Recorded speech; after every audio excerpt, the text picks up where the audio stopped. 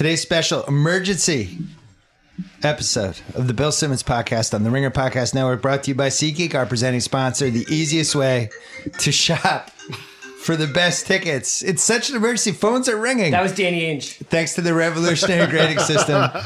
Buy and sell tickets in 2 taps on your phone. Everything fully guaranteed. Football fans, for $20 off your first SeatGeek purchase on NFL tickets, use promo code BSNFL. Download the SeatGeek app today or go right to SeatGeek.com. We're also brought to you by Miller Lite, the presenting sponsor of our newly relaunched website, TheRinger.com, the official beer of The Ringer. Now they can send us some beer, please. We're also brought to you by The Rewatchables. We have another one coming this week that we were going to tape right now, and it's been pushed back, but we're still taping it tonight. It's going to be Point Break, Keanu Reeves. Very exciting. Don't forget about the last episode of Talk the Thrones, which is coming Sunday night, right after Game of Thrones, on Twitter.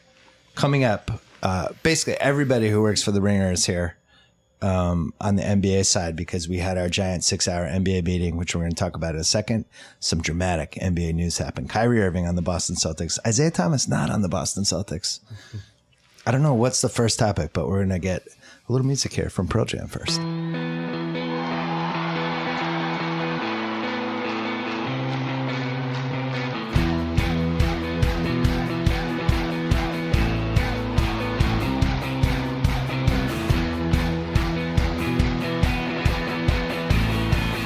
All right, in my office right now, in no particular order, Kevin O'Connor from The Ringer, Jonathan Charks from The Ringer. I said that right? Charks. Yeah. I had that mental block. I was saying Jarks, and then you corrected me after I'd known you for like a year. Yeah, well. That's all right. As long as you know my name at all, it's okay. Chris Ryan, the executive editor of The Ringer. Yeah. Shea Serrano, the executive OG of The Ringer. Mark Titus lurking in the background. He might jump in off the top rope at some point. Tate the Snake Frazier with his back to Shea right now. As everyone in the Ringer universe knows, Tate refuses to give Shea a podcast. Anyway, lots to discuss here. And Bill, you've always loved Kyrie Irving.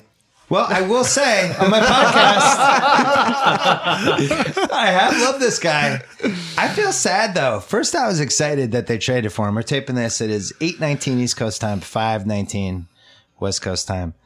But man, sports is cruel. There's just no loyalty in sports. This is the reverse of KD goes from Oklahoma City to Golden State. He's a trader. He sold out the fans. The flip side of that is sports is a business. That's why Isaiah he should Thomas, do that. That's why he should do that. This is the example for why he should do that. Isaiah Thomas, who becomes a folk hero in Boston. Every kid under age 15 has his jersey. He has this unbelievable season. He's an MVP candidate last year. He gets hurt. He plays hurt in the playoffs. Has a tragic death of his sister, plays anyway, goes through. We went through an emotional roller coaster ride. They finally shut him down in round 3. Bled Celtic Green, Kevin O'Connor. Now he's gone. We got to start there, right? That's the biggest thing of this. From an emotional standpoint, I mean, it's sad in some ways that this guy really finally found a home, a city that accepted him, a team that really gave him the opportunity that he always seeked. But for Isaiah Thomas, his slogan growing up, entering the league, has always been stay paranoid. He's always had a chip on his shoulder, and this is just another one that after having one of the most efficient, high-volume scoring seasons of all time, he still gets dealt.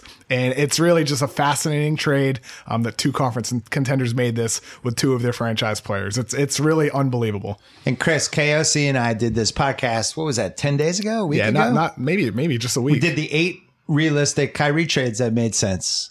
And we talked about this trade. Mm-hmm. And I said, the reason I don't think this trade will happen is that conference finalists who are competitors and contenders don't do this. They never do this. Even though this trade makes the most sense on paper for what we know Cleveland wants, it won't happen. It's not going to happen. It can't happen. We're in this Ringer NBA meeting. I think it was like the 5-hour mark. Yeah. We did like a 3.5-hour session. And then Fantasy got lunch. The Shams alert. Yeah. Shams. Once again, coming Big through. Winner. Real GM doing work. Yeah. And all of a sudden we're like, whoa, we don't know if this is going to happen or not. And now it's moving.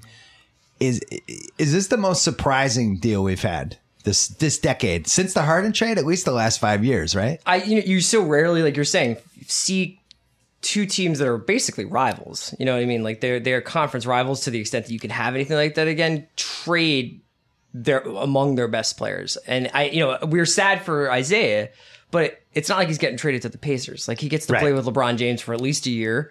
And this Cavs team, I think, has a lot more depth than they did for the last finals. It's a pretty good trade for Cleveland. Which is, as a pure basketball trade, what'd you think of it? See, for to Cleveland? me, I love Cleveland because you get Isaiah and Jay, so there's not a big drop off from Kyrie. Plus, in your back pocket, you get this extra pick. So if you had the whole team up next year, you got this pick in your back pocket, like Bagley or Doncic, who knows, right? You can start fresh right away. So my guess is, I think the Celtics evaluated this Brooklyn pick and they looked at the moves that they made this summer. Brooklyn's not a disaster. I think it's a better roster than they've had the last couple of years. Talk about the Brooklyn roster, because I think if you look at this and you think like Indiana's going to probably stink, Atlanta's probably going to stink, Orlando's probably going to stink, the Knicks might stink. It's possible if they trade Carmelo, if something weird happens with that, if they flip him for a contract. And all those teams have incentive to tank. Right. In a year that could be top heavy. Whereas the Nets have zero incentive to tank because they don't have their own pick. And who do they add this year? Let's go through the list. D'Angelo Russell they added. Alan Crabb. A couple draft picks. They signed some free agents. They have a solid roster with a good coach, with a good GM, who I think could make changes during the year. They could be a 30-win team. Yeah. So when we were on Facebook Live, we got a question because I said this deal might be more future focused for Boston than people think. And the response was, well, then why would they give up the Nets pick? And it's like, well, the Nets pick might not be that great. I mean, it could end up the 8th, 9th, or 10th pick in a draft that, in my opinion, is fairly top heavy, at least from this point. And we didn't even talk about the Western Conference team. Somebody's got to lose in the West. It might be Phoenix tanking one more time. It might be New Orleans. Boogie gets hurt. Like, who the hell knows with that? Some mystery team that we haven't figured out. Some underachieving team. We didn't mention the Chicago Bulls. They're going to be terrible too. Another team that could tank. So I think the Celtics looked at this like, yeah, take the protections off. We don't feel like this is going to be a top 7 pick. Shea. Yes, sir. From a revenge standpoint, I love it. Who is more revengeful here? Kyrie or Isaiah, who just had his heart broken? Isaiah, 100% more revengeful. Is that the correct word? Vengeful. Vengeful. Vengeful. Yeah, vengeful. I like revengeful. Don't you love editor Shea? I'm I have a master's in journalism, by the way. Who's more revengeful? I'm going with Isaiah is more revengeful. Just because of what KOC was talking about. He is always in that mode. Kyrie has never seemed to me to be in that mode for most of his career. Every once in a while, he'll jump into it. Isaiah exists in it. It's a you were born into darkness type of situation with Isaiah. You know what I'm saying? Well, what's crazy, just the thought of them. First of all, he recruited Gordon Hayward. Last year, he was recruiting KD. Rudy Gobert retweeted that tweet that he sent out with the Shamrock and the championship trophy. He did that right after. Oh, he did? This Right trade? after he got traded. He's the best. Oh, man. Ooh, that's cold. Oh, man. Love it. That's really the sad part for IT. I mean, he felt he was the franchise. Right. For the Boston and Celtics. I can't remember, 4+ decades of rooting for Boston teams. I can't remember a more popular guy getting traded when he was actually really super popular and people were buying his jerseys. Like, I went to a round 2 Celtics Wizards game with my son. We bought him an Isaiah Thomas jersey. I mean, it's by far the most jerseys. You go in the store, that's where it was. And you looked around at the arena and the Isaiah jerseys were there. I'm looking at it. I'm trying to be dispassionate about it because I loved Isaiah and I loved rooting for him. He was a borderline all-star until December last year when he put together 3 of the best months I've ever seen a player have. He just went to 7 other levels. If you look at the season he had historically, it's one of the top 10 most efficient seasons anyone's had. I think there was durability issues that the Celtics were worried about. He takes a lot of hits. He's small. He got hurt in March, never really got back. He had the hip thing. They're claiming the hip's going to be all right. 1 year left on his contract at $6 million. And KSC, you think they were really worried about the $120 million Isaiah deal? Wouldn't you be with a 29-year-old 5'9" point guard who's super, super reliant on his athleticism? Because, I think with the misconception about athletes in the NBA is that you assume they're a dunker. But for Isaiah, to get to finish at the rim the way he does and to draw fouls the way he does, he needs his athleticism, his burst to get to the rim, to get by defenders, and his leaping ability at the rim. And if that degrades at all, then what does he become as a player in year 3 of that contract, in year 4? Never mind year 5 when he's 34 years old. So if you're the Celtics, again, like that's why I keep coming back to this is a forward-thinking deal. Granted, maybe it helps you now, maybe it hurts you now, depending on your perspective of what they gave up. But I do think that this for them is kind of looking forward to year 2 or 3 years from now. See, I was going to say, to me, that with Isaiah, like, so let's say Cleveland gets him. They lose LeBron. They reset. He's got no emotional ties to Cleveland. Where's he getting paid? He might have lost a lot of money out of this trade. Like, the Brinks truck might not be there for him. That's where it's like, man, he really got stabbed in the back. That's true. He could lose a ton of cash from this. He might not have gotten it in Boston, though, to but at be least fair. he had a chance, right? Because the emotional stuff. But now in Cleveland, they're like, whatever, bro. Like, Yeah. I think there's a couple teams. Like, I think Chicago makes a lot of sense for him. That's a team that needs somebody. It's funny talking. This trade just happened. We're talking about it. Where could Isaiah go a year from now? I mean, I think ultimately the most likely option would be LeBron if he ends up staying in Cleveland. Then Isaiah stays in the whole thing. But if he leaves, Chicago's right down the street. Need a face of the franchise. They'd have money to spend. There's a couple other teams. I think he'll get paid, but I think losing the Boston, the emotional connection leverage that he had.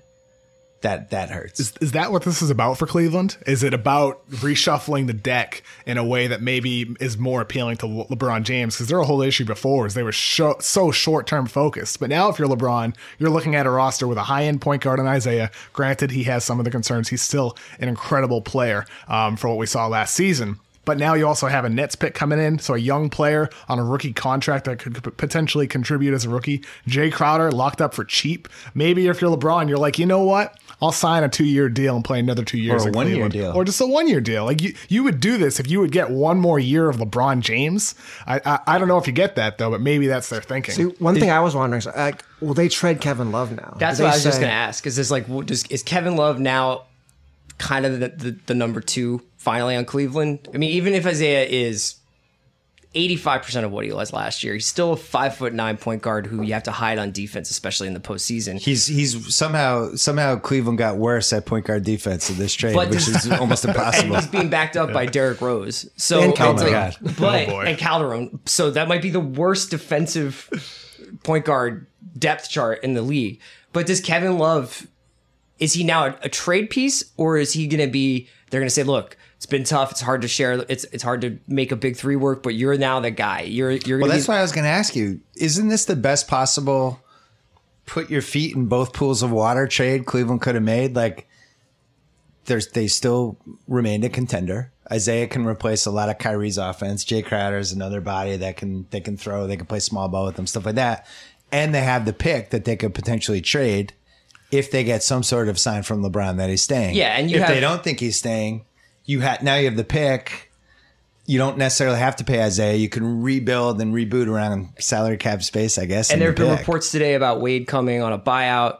You know, I suppose there's still now you have to talk about if there's a Melo trade that they could make. But here's the thing that kind of bothers me about Cleveland. Like, it's the reason the hair on the back of my neck stands up about all of this is that Kyrie wanted out, and LeBron has spent the entire summer not refuting deafening rumors that he's going to go to LA. So it hasn't doesn't sound done- like anybody wants to there's be been in no Cleveland. refutation. And I can't imagine that Kevin Love is enamored with his situation either, given the fact that his name has been in trade rumors for most of the time that he's been there. So that pick that they got from Boston becomes incredibly important then, because they basically might not have the credibility with all these guys to keep any of them.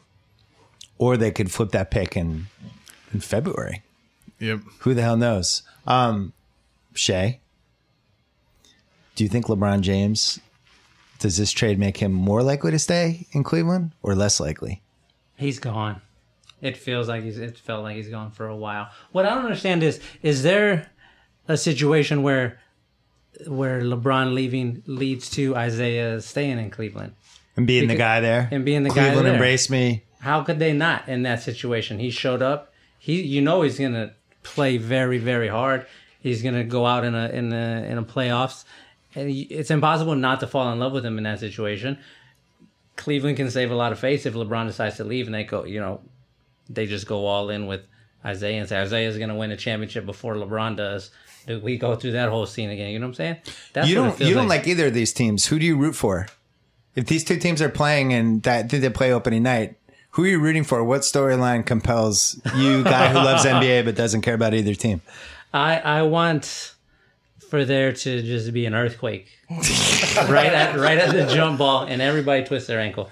No, it's easy for me. I mean, I'm a Spurs fan, but it's easy to see this stuff and be interested and find it compelling. I've always been, on the LeBron side of things whenever that train is moving. So I'm going to stick with Cleveland in this instance. It's easier for me to grab hold of him than it is to be on Kyrie's side, especially since Kyrie shaved off the beard and he only has a mustache now, and he looks like a bad way guy. Older now. He's like a bad guy in a breakdancing movie. That's what it feels like. Quick break to talk about DirecTV. I want to point out that for over 20 years, DirecTV has been the exclusive home for NFL Sunday Ticket, the only way to get every live game every Sunday. I actually tried to figure out how long I've had DirecTV, and it was the first season that when D. Miles and Q Richardson and that Clippers team, so I remember watching them at like 1:30 in the morning. So I'm going to say like 2001. I've been a long time subscriber.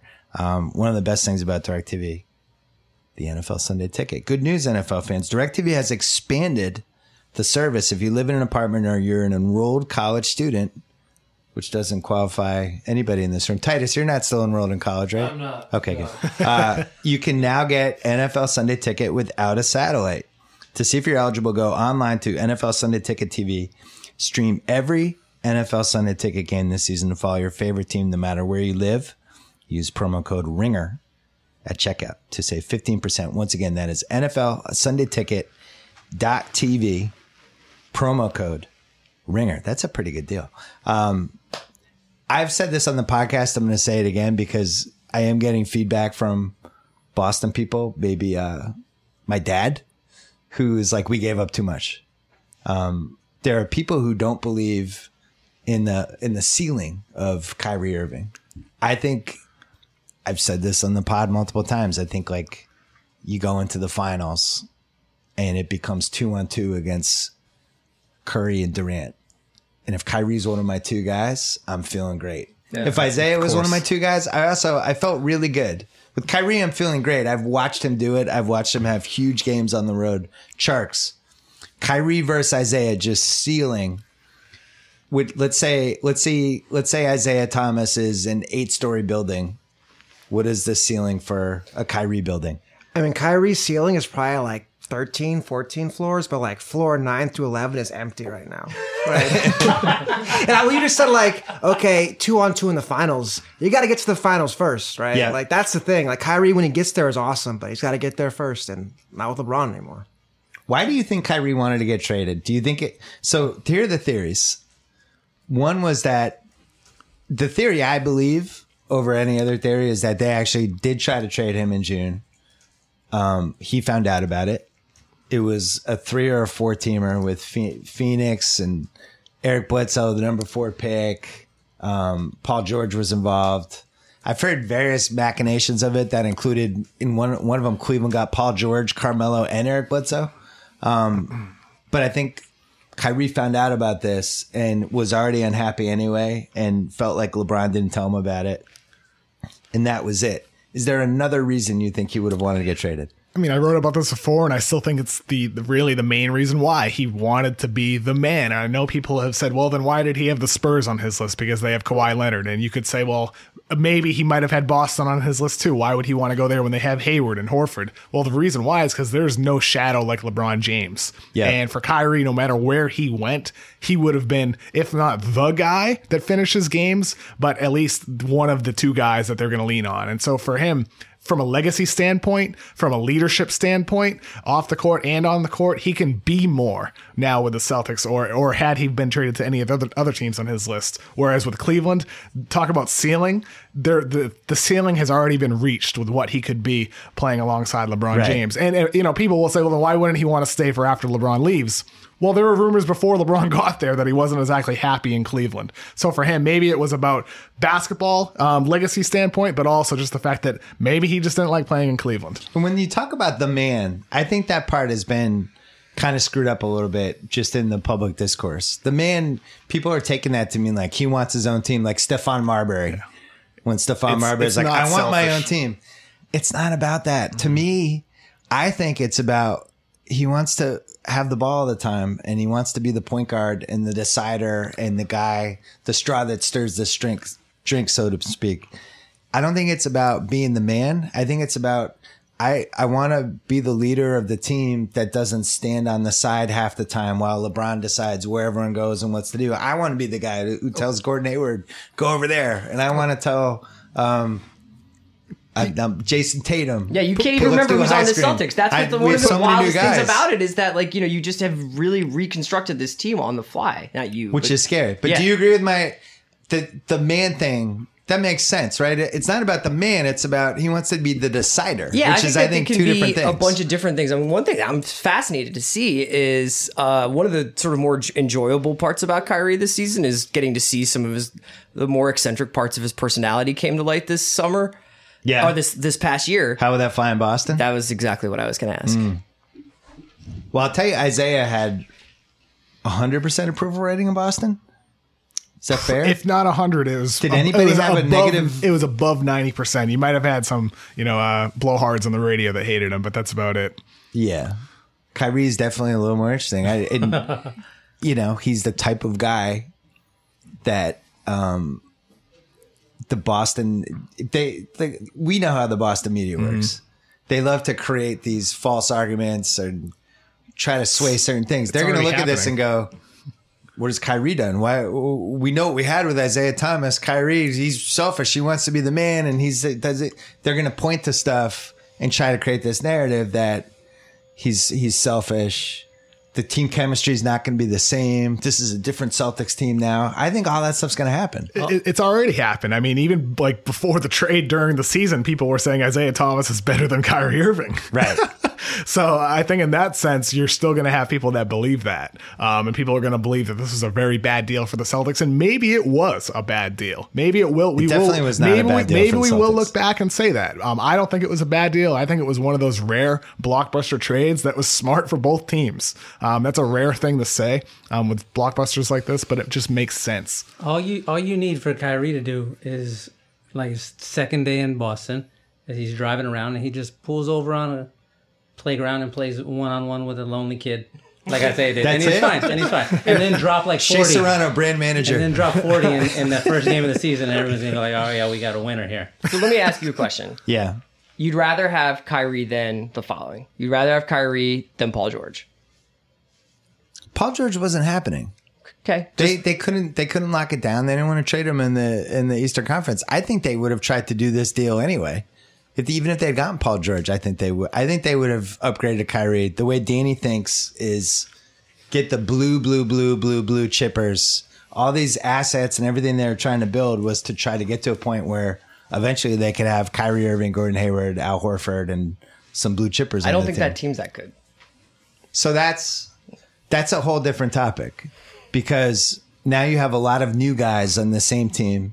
You have Kyrie, who's never really shown that he can be, let me make sure Gordon Hayward seems unhappy. I'm going to get him some shots. We don't know if he can be the thoughtful point guard that involves everybody. On the other hand, you got Brad Stevens, the president. How do you see the team? I was just wondering, why wouldn't Hayward be that guy? Why is he taking him back to Kyrie? Right? Maybe Hayward just got a max contract, right? Why does he want to do that and come there? Couple of years ago, Gordon Hayward took on a little bit more playmaking responsibility with Utah, and so until they kind of redistributed that role. So maybe with the Celtics, Hayward will kind of transition into more of a playmaking role, because one of the points I made Facebook Live when we talked about Kyrie is that what made Isaiah so efficient was how good he was off ball. Yeah, and Celtics used him off screens, coming out of timeouts. He relocated off ball to get himself open when like Marcus Smart or Terry Rozier was handling the ball, and Kyrie's going to have to learn how to do that. And so if Hayward does become more of a ball handler, that's what what Irving is going to have to do. So in that sense, I am curious to see how they do distribute that playmaking ball handling role for that team. Do you think there was any fear at all with the Celtics that against the really good defensive teams that just would, when the Isaiah thing, they would just send the guy flying out 30 feet from the basket to try to blow up the high screen on him? And it did seem like the better, smarter defensive teams at least had a strategy: knock him down, bang him, hit him every time he drove to the basket. I really do think they were concerned about his durability in 4 straight playoff rounds. taking that beating, whereas Kyrie is a magician. Like he's slicing through. He never gets a shot blocked. He never gets hit.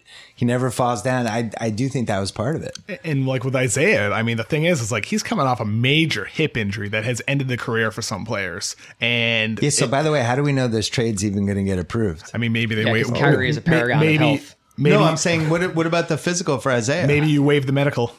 I mean, you is could that possible? I believe you can. I mean, unless like it's really alarming. But my buddy Hench is panicking about this. He's like, the physical is going to veto the trade. We're going to be stuck with an unhappy Isaiah. This is a disaster. That would be something else. Yeah. But I think the last report we had, like in late July, was that Isaiah was doing well and he's fine. Sharks, what do we know about Kyrie without LeBron? Because these guys are talking about like, oh, Kyrie is, in like.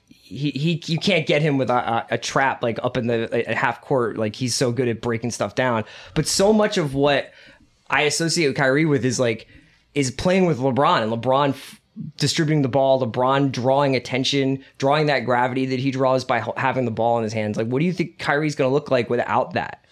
I think, the biggest thing is he'll have to change his game a bit, I think. Now that he's away from LeBron, he has to pass the ball more. He can't just hold the ball and shoot constantly. Do you think he's going to want to prove that he can do that stuff? Or he might be like, I want to be like Westbrook and get like 30 points a night, right? That's a worst case scenario for Bill Simmons. Just the words "want to be like Westbrook." Because like Kyrie's like, I'm a great scorer. I'm gonna go somewhere where I can be a great scorer. I don't have LeBron here, bothering me. I'm gonna get 25 shots up a night and just get buckets. That might be my mentality if I was him. That's what he's really good at. I mean, Kyrie's going to get buckets. Yeah, for sure. Definitely getting a lot of shots up. One of the points someone made to me, like when the rumor first broke, was that, Kyrie does want to take on more of a playmaking responsibility because he feels that he's capable of more. And just the fact that the past 3 years playing with LeBron, his development was stunted in some ways, where LeBron was the point guard of that team. I mean, Chris, we've talked about this before, where like their positions were kind of inverted. Like Kyrie was more of the forward in the sense that he played so much off ball, and LeBron was the quote unquote point guard. So for now, maybe with the Celtics, Kyrie does become more of that more traditional point guard, like Isaiah Thomas was. I got to be honest. I don't think he's ever been in a really well constructed offense. Never. That Cleveland, the first couple of years, throw that out. He's playing with Mike Brown, all those dudes. And then LeBron comes, and it became a very LeBron-centric offense because LeBron is the third greatest basketball player of all time, and you could do that. But when LeBron was out of the game, and their offense just kind of became 1-on-5, whoever had the ball got to shoot. Like, I think that's one of the reasons the LeBron on and off the court was the numbers were so dangerous. I'd love to see how Brad Stevens uses Kyrie. I think they're going to use him very similar to how they used Isaiah. I think you can run him off screens. You can figure out ways to get him isolated on one side with spacing and things like that. He's going to have better spacing than I think he had on Cleveland, right? For sure. And I think there'll be more opportunities to score efficient open baskets. Granted, he's not playing alongside LeBron. It's kind of a weird thing to say, but just because of the nature of Boston's system, it will lead to more open opportunities for him. It does. The Boston system does lead to a lot of guards slashing to the hoop, which is Kyrie's thing. I still feel like a cynical Chris Ryan about this trade. I'm cynical on Boston's part. I'm like, well, first of all, I just feel like I need to balance it out. I can't let you prosper. Second of all, okay. Listen, I don't feel 100% great about this. I don't like your front court depth at all, and I think that was a problem last playoffs, and now it's just like a little bit worse. You know what I mean? Because why? I don't know. Horford, who routinely seems to tear a pectoral muscle, and Aaron Baines. Is that who you're taking into the playoffs? I know that Baines. Shay loves Baines. You like Baines, right?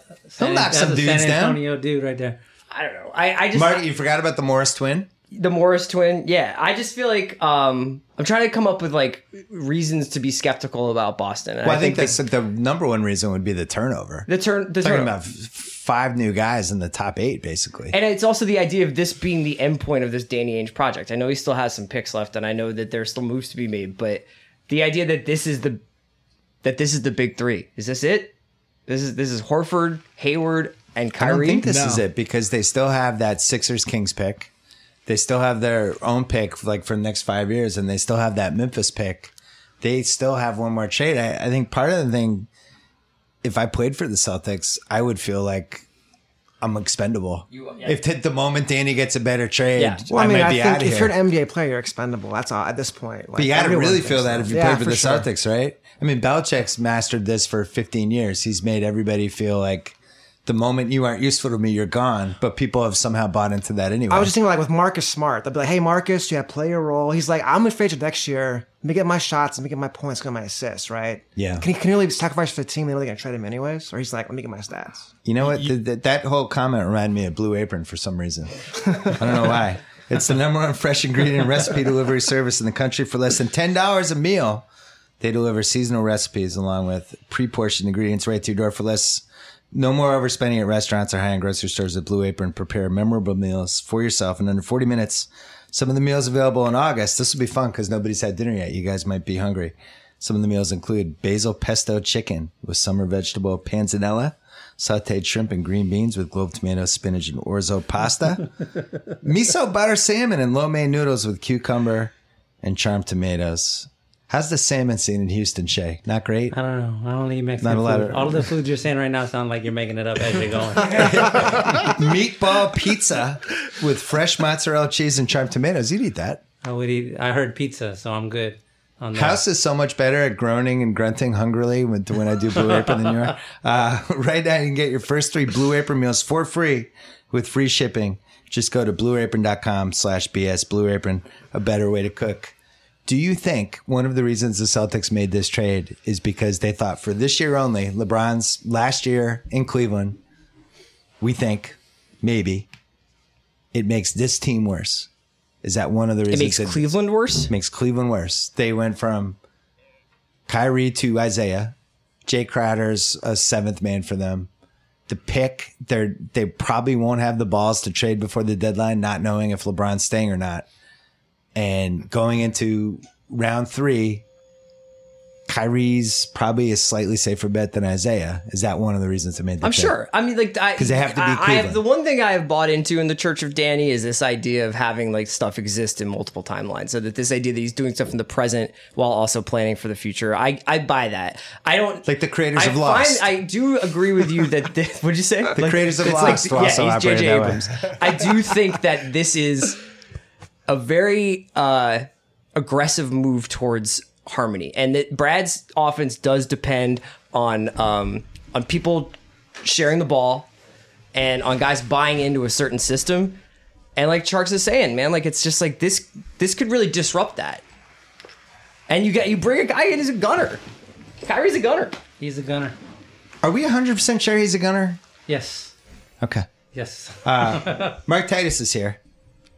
Your gut reaction to Celtics going from Isaiah Thomas to Kyrie Irving, just as somebody who likes watching basketball. As someone who likes watching basketball, I enjoy this for the Cavs. I think this is good for the Cavs, but that's also because I'm excited about what this pick might mean. I'm buying into the idea that they're going to get someone good. Because the Cavs, LeBron's leaving. I think like all of Ohio, as an Ohioan, Yeah, you're living in Ohio right now. We're prepared for LeBron to leave, and I think knowing that Kyrie wanted out, it was like, well, there goes the Cavs. They're not existent now. That's like, is anyone ever going to care about the Cavs again? And maybe they will now. Maybe like Isaiah sticks around. Maybe you can get you luck out with the pick. Yeah, you luck out with the pick. Maybe like they have one more lottery. What if they go to the 5th lottery in 15 years? Yeah. But I'm excited. Like I'm a bandwagon Celtics fan now because one because I'm sitting in front of you and I work for you. That was and nice. So that's very nice. That's kind of something I need to say. But also, yeah, you got Hayward now and Stevens. Well, Hayward's your dude. Yeah, we talked about that on the pod before. My question. By the way, you get credit for that because you called. I think it was May. Yeah. You were like, Hayward loves Brad Stevens. I mean, it wasn't These guys are boys. Yeah. So is this the team for the Celtics? Because I always worry about like Brad Stevens because I love him to death. And everyone says like he's this great coach and all that, and it's always like just give it time, just give it time, just give it time. So as NBA people, is this the time now, or are we still giving him more time? Are we sure he's good? Are we sure he's good? Stop it, Chris Ryan. like does he like if he say they don't make the East Finals because there's like chemistry issues with all these young guys and Kyrie and they're just trying to figure it out. Stevens is still good, right? Right. So here's the team. You tell me if you like it. Because I think they're going to start Jaylen Brown at the 2. So you're looking at Kyrie, Jaylen Brown, Gordon Hayward, Marcus Morris, Al Horford. I think Bain starts over Morris. Maybe Morris finishes games, but Bain starts. Do you? Do you have inside info on this?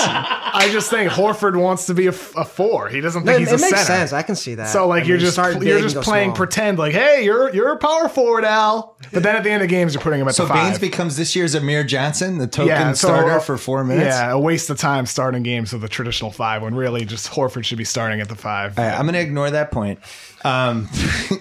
Let's say Marcus Morris. I can't imagine Baines starting for my NBA finalist team. And then coming off the bench, Tatum, Marcus Smart, Rozier, Baines, Yabusele maybe? Is there's some, who would be the 10th man? Could get lucky with somebody? Did you say Ojale? Ojale? Yeah, maybe. Yeah. One of those guys, maybe some buyout guy, whatever.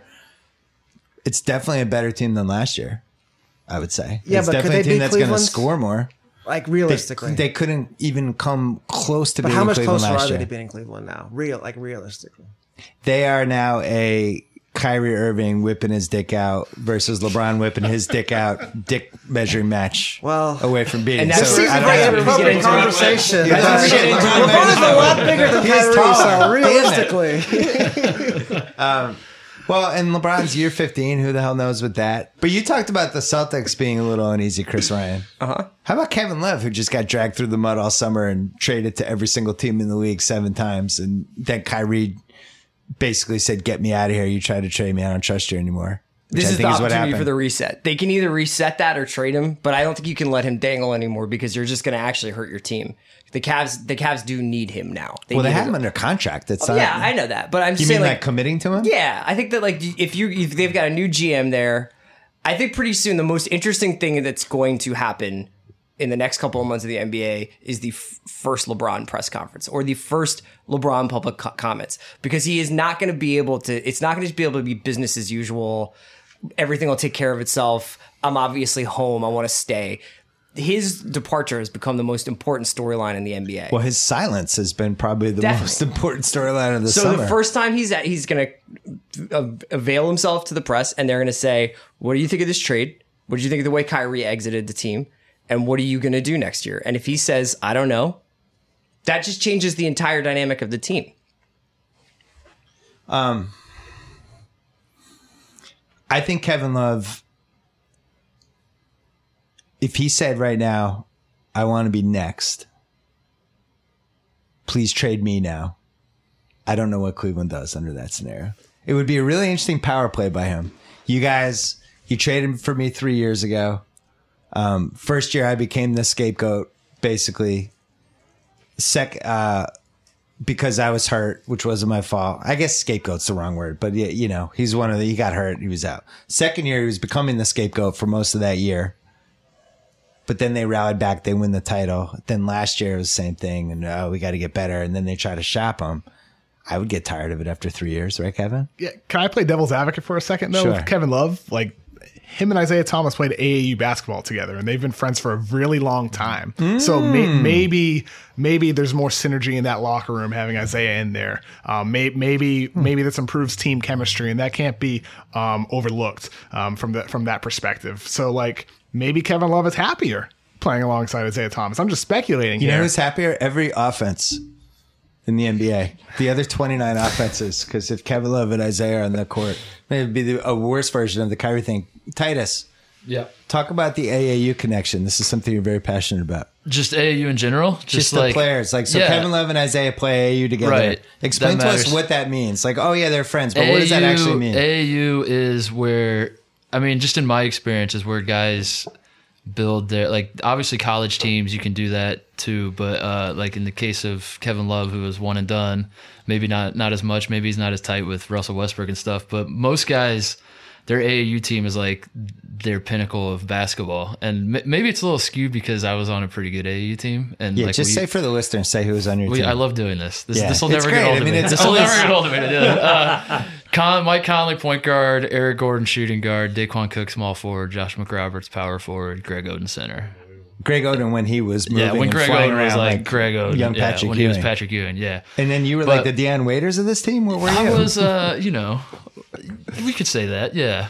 Were you the Josh McRoberts of this team? I was honestly the zone buster. I would like Ooh. Greg would dunk all over everyone. They go 2-3 zone and they check me in, and like the other coaches would yell, "The white guy's in. He's a shooter." I swear, Automatic scouting report. Yeah, that that's happened all the like time. that. Like the white guy could shoot it. Like that would be my rule. But yeah, like all the guys that I played with for AAU, like those are the like Mike Conley. He's still like his best friends are the guys that are on that AAU team. Not necessarily the guys he went to high school with. This helps your case, KOC. Not necessarily the guys he played college with. It's like all the guys from that AAU team he still keeps in his circle. And I'm certainly that way. Like I get excited. I think back on like my high school quote unquote career, and I'm more excited about my AAU teammates than guys I went to high school with. So. And Jay Crowder, great teammate. The only time he cannot be a great teammate is if feels like he's been let down by the team, or like if his name was in trade rumors, things like that. Motivated, I'm here for the year, I'm going to shove it up Boston's butt. Jay Crowder is a good teammate to have. The one thing I feel like I've been room. negative about Celtics chemistry problems. The first time LeBron does an Instagram subtweet of Isaiah, and he's like, "Stop coming up short." Like Isaiah is not going to have that. That's not going to work. Isaiah is not a dude who really... Isaiah will fight him and lose, but he will fight him. He's not going to silently be in a Banana Republic ad. He's going to be pretty annoyed at that. And I think he's going to make his feelings known. It would be an interesting test of LeBron's ability to control that team, especially if he's basically a lame duck. It's so funny. I mean, that brings us to our sponsored segment. Captain Morgan's Make-Believe Riverboat Casino. I borrowed it from Cousin Sal this week. Each week on Cousin Sal's podcast, Against All Odds, him and the degenerate trifecta set sail and tackle make-believe gambling propositions related to sports and pop culture events. Well, we grabbed the yacht this week, and here's the make-believe prop for this week. And it's not even make-believe because it's going to happen. What is LeBron going to do to Kyrie Irving, social media wise, in the passive aggressive LeBron way? What is his move going to be? Is it going to be either a passive aggressive tweet or Instagram post, which I'm making a minus 150 odds, or he goes the other way. He zigs and does the "thanks to Kyrie Irving, you're a great teammate, love you, brother" tweet. I'm going to make that plus 125. Does LeBron go passive aggressive negative? Or does he go positive, looking forward, thanks for everything? Shay, you go first. I'm going passive aggressive. We just have a history of LeBron doing that exact thing. So what? Predict the post for me. He will be sitting in the car, shirtless, listening to a song of some sort. Okay. I'm guessing "C Murder." Down for my guys, and it's just going to be perfect. That's what he's going to do. I guarantee you that's what he will do. Okay, so you're going heavy on minus 150. I just moved the lineup to minus 170 after Shay's compelling craze. Chris Ryan. I'm going passive aggressive or friendly, thankful, great teammate, thanks for everything? I'm going passive aggressive, shading aggressive. Yes, I feel like shading aggressive. Wow, I didn't even have this eyes for that. This is going to piss him off. Okay. People rarely reject LeBron. LeBron rejects people. Right. So this is a new test of a guy being like, "You took me to 3 straight finals, and I don't want to do that anymore with you." That's pretty wild. Sharks? See, I think he goes positive, then he waits for the conference finals. Then he has Kyrie on the other team. He goes screen and rolls, scores Kyrie every single time. Then he's like, "Careful what you wish for, bro." Like he waits positive now, negative later. Titus? What? Why? I think he's going to like ignore... maybe I'm just saying this to offer contrarian opinion, but maybe he just completely ignores Kyrie and focuses on Isaiah, and he uses some sort of pun with the letters IT, like we have it or something. That's good. Like, that's good. That's a good third like eye. Now we got like, or I don't know, something along those lines. So I'll make that like plus 200. Yeah, that's my guess. That he just completely ignores Kyrie, but just pumps up Isaiah. But he does it That's in like a good one. a secretive, like he won't just flat out say like, "I'm excited to have Isaiah." It's got to be like some sort of coded. It's always coded with LeBron, so it's got to be. Yeah, like it'll be nothing over the top, like at least I know the earth is round or some sort of. By the way, I saw on Twitter, shout out to Justin Spears, I think it's the guy's name. Best joke, he said, "It's hilarious how Kyrie is going to play in a city where their newspaper is called the Globe." Oh yeah, it's a great joke. I gotta give a shout out to that guy. That's a good joke. That was a good KOC, what do you think? Going positive because LeBron's all about shaping narrative, and he's going to try to make himself look like the bigger man here, And how do you do that? Come out positive and say, thank you, Kyrie, for everything you've done. It's enjoyed playing with you. Something just extremely positive from LeBron. I am also doubling down on that. I think he goes positive. Sorry, Shay, I disagree. I think he gives a SportsCenter interview about 4 weeks from now with Rachel Nichols when he talks about he's really hurt and he wished they could have talked it out. Those guys went through wars together. They won a title. And then he drops the passive aggressive hammer in the conference finals.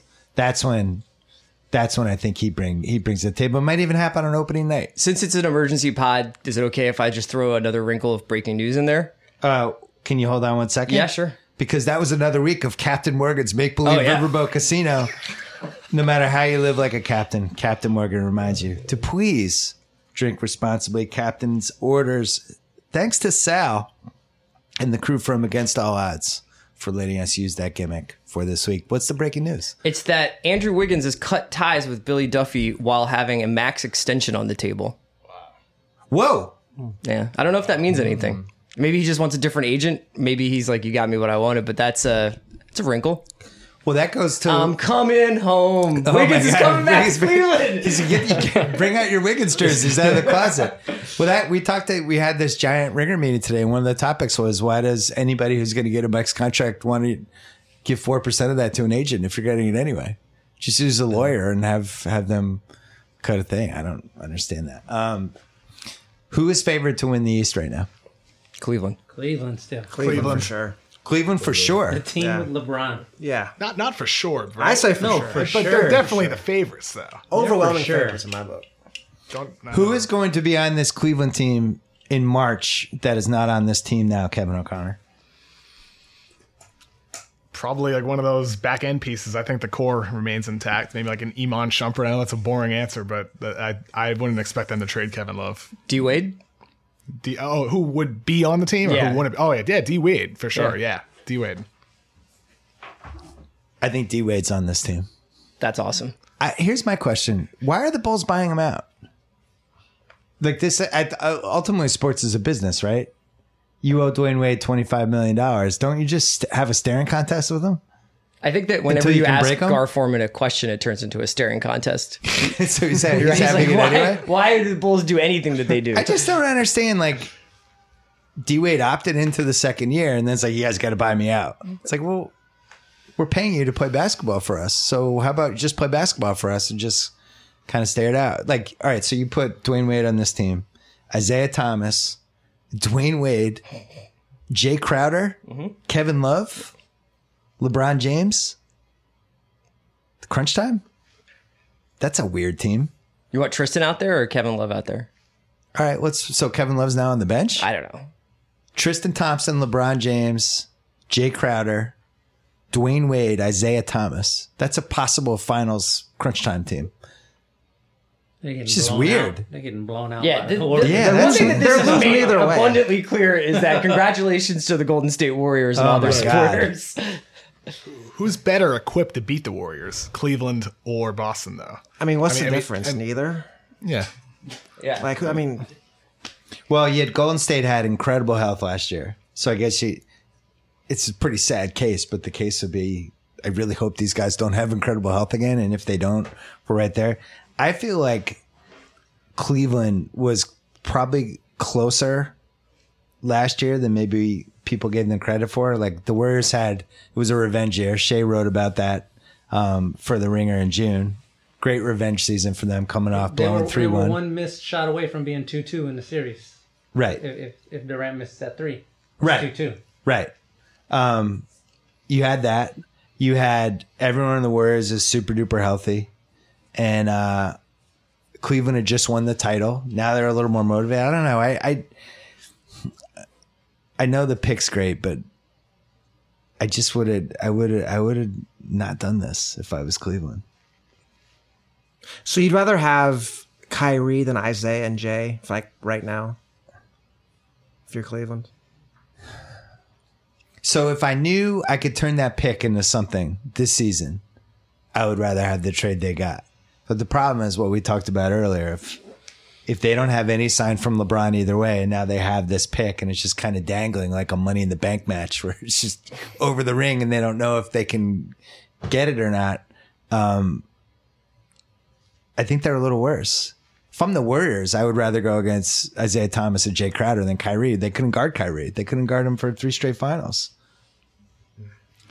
I mean, it's hard to know if they're going to be better or worse. I think if you're Cleveland, what you're hoping is you get the Jay Crowder of 2 years ago. If you get the Jay Crowder from last year for Boston when his defense really wasn't that good, then you're disappointed. But if you get the Jay Crowder who was first acquired by the Celtics, who's a terrific defender for them to close out that season, then you're better equipped to win a final series against the Warriors. I mean, because you have a bunch of versatile forwards who can switch, defend multiple positions, and Crowder really does fit that mold for them.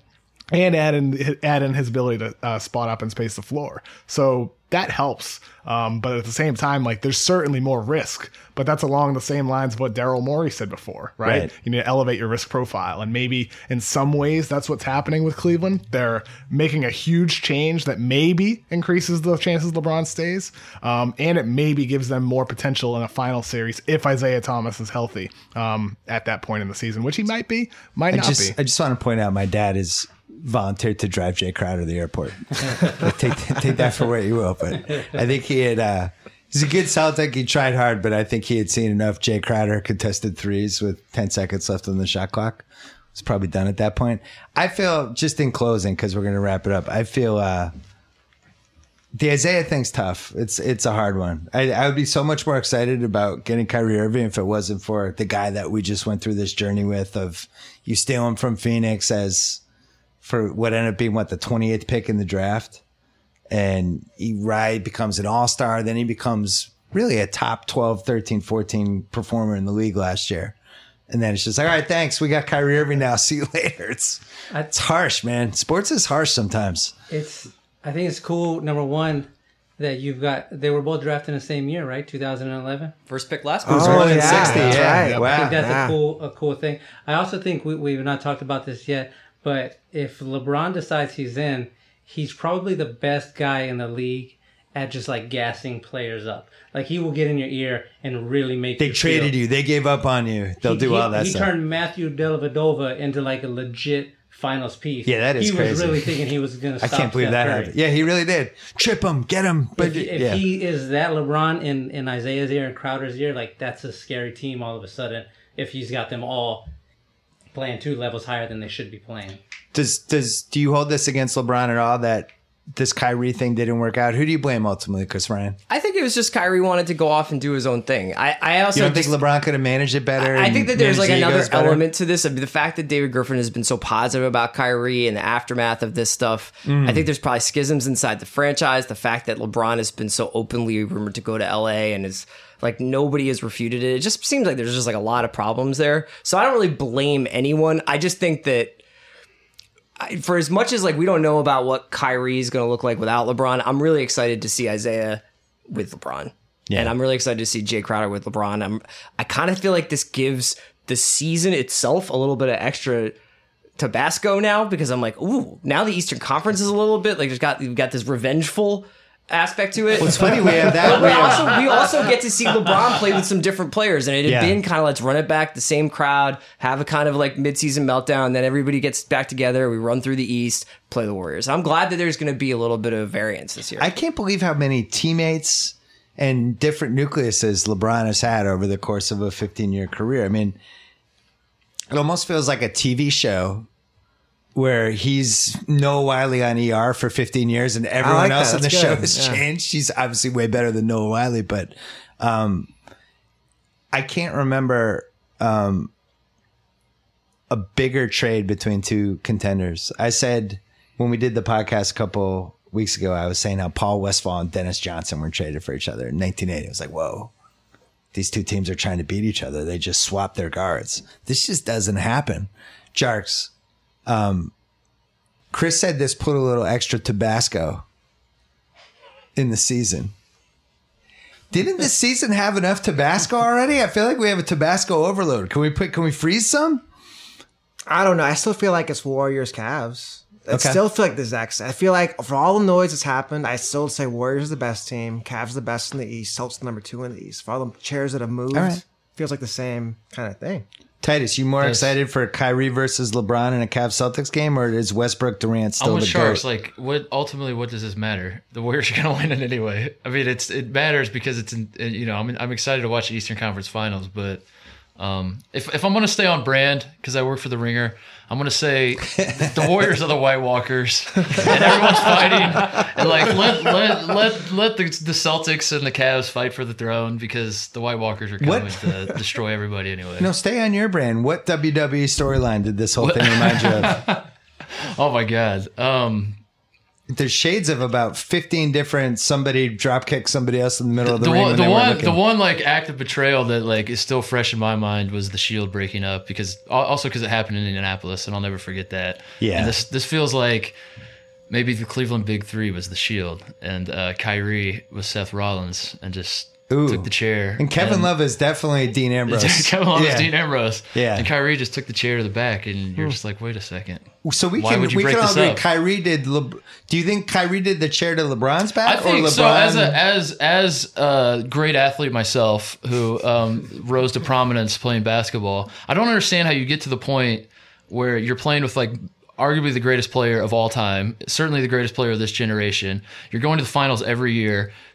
People know you in part because like he would have. You get to live in Cleveland. You get to live in Cleveland. He would have been a star anyway, but like obviously his before LeBron showed up, it was just like he was just this guy on the Cavs, and now he's something. He's hitting game-winning shots. He's like a legend in Cleveland. Like so many guys, that's why you play basketball, is to be in that position. That's right. You spend your entire life trying to get into that position, and then you get a guy who's in that position is like, actually, I don't really want this. Well, and he's not wrong. He's not wrong for that, but at least. Yeah, it's not wrong to feel that way, I guess. But I guess I put it this way: for like if Kevin McHale in 1987 was like, I've kind of done it already. I kind of am sick of living under Larry's shadow. I would have driven to his house. And right. Like, wouldn't that have been insane? How dare you? Isn't that like insane? You're like, what are you doing? You have like the thing already set up. Everyone's there. And if he was just like, yeah, I just sort of want to do my own thing, wouldn't you just be like, I wonder if he's out of his mind? If that's an indictment on LeBron or if it's an indictment on just where we are with sports in 2017. Because like in the mid-'80s, everyone would have wanted to just play with Larry Bird and Magic Johnson. If you were on their team, you were staying on their team. And now 30 years later, I don't know if the dynamics of the league has changed. Chris, why is this different than Neymar in Barcelona?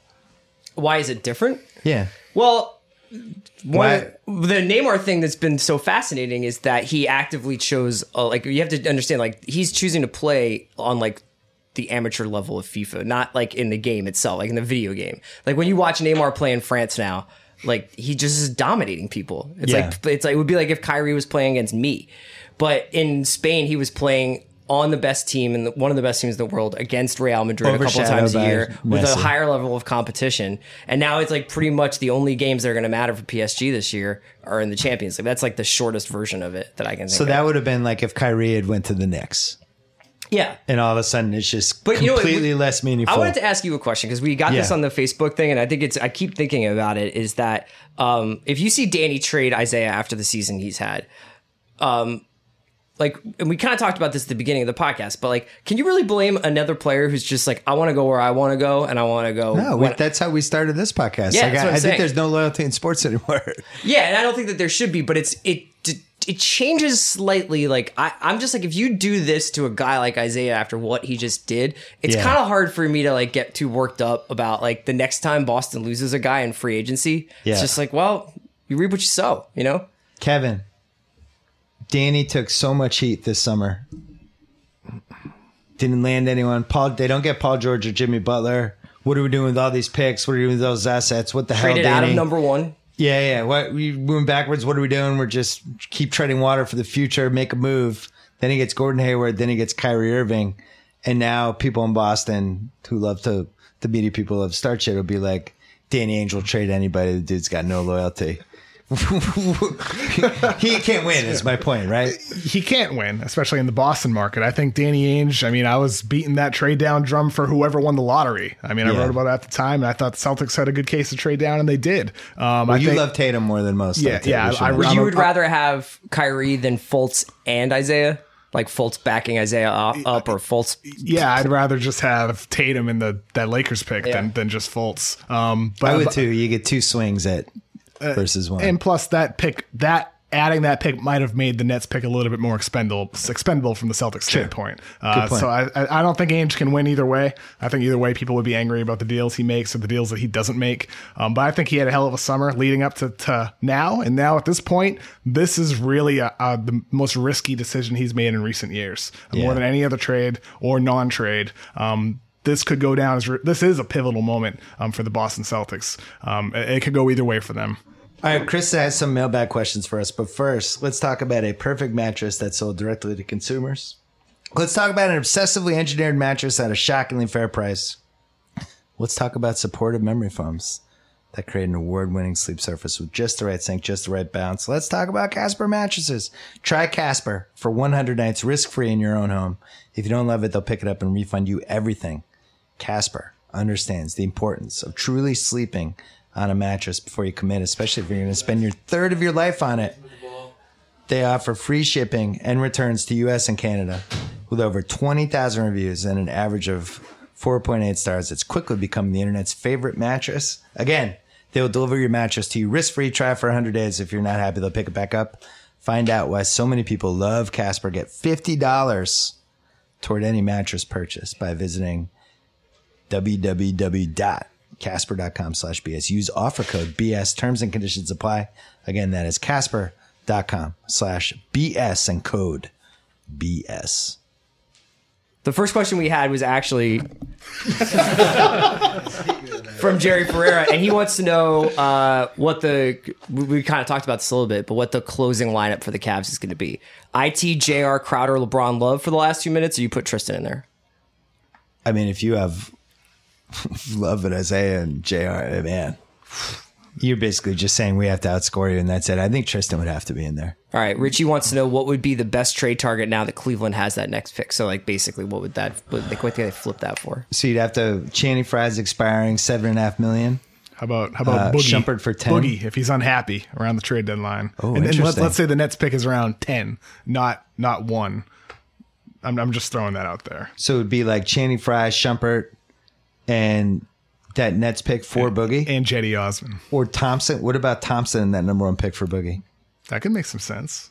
Yeah. That's a lot. I mean, I don't know if New Orleans would even deal with it if something were to happen there, because that's what you would need to happen. Right now, there's not another superstar available. Charts. So. Any other targets? See, to me, I would want to go more with like, let's grab more wings to guard the Warriors. Like, I want to do like Kevin Love for like Aminu and Harkless, something like that. Like less LeBron and a bunch of wings who play defense. I think it's more realistic than LeBron, Love, and like offense, more stars.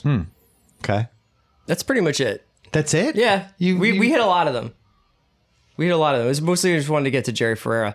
How did Cleveland get a haul from Ainge while Indiana got a couple of bad contracts for PG-13? Is Kyrie that much more valuable? Because Indiana's that there needs to be an investigation for that trade. Titus, this could really hurt the Pacers in Indiana. Shay, would you trade LaMarcus Aldridge for Kevin Love? I'd trade LaMarcus Aldridge for Kevin Arnold. Nice. Nice. All right, let's end there. Thanks to SeatGeek. Thanks to Miller Lite. Thanks to all of these dudes. Shay Serrano, Chris Ryan, Jonathan Charks, Mark Titus, Kevin O'Connor. Thanks to Tate Frazier. Shay didn't attack you during the podcast. Most of all, thanks to Isaiah Thomas, because he was an awesome Celtics. Thanks to Jay Crowder, too, but especially Isaiah Thomas. Awesome Celtic. Last year, I loved it. It's tough, man. Sports is brutal sometimes, but fascinating trade. I do think the Celtics are a little bit better. I think their ceiling's a little bit higher. So anyway, we have a Kevin Durant podcast. We are taping tomorrow. Thanks for everybody who sent mailbag questions. Got a ton of them. And if you want to send some last minute ones, it's the mailbag at theringer.com. So send those. We're taping tomorrow night. And I wonder if this trade will come up. I wonder if it'll come up that there was a massive, massive NBA trade. Until then, thanks for listening. Thanks to everybody.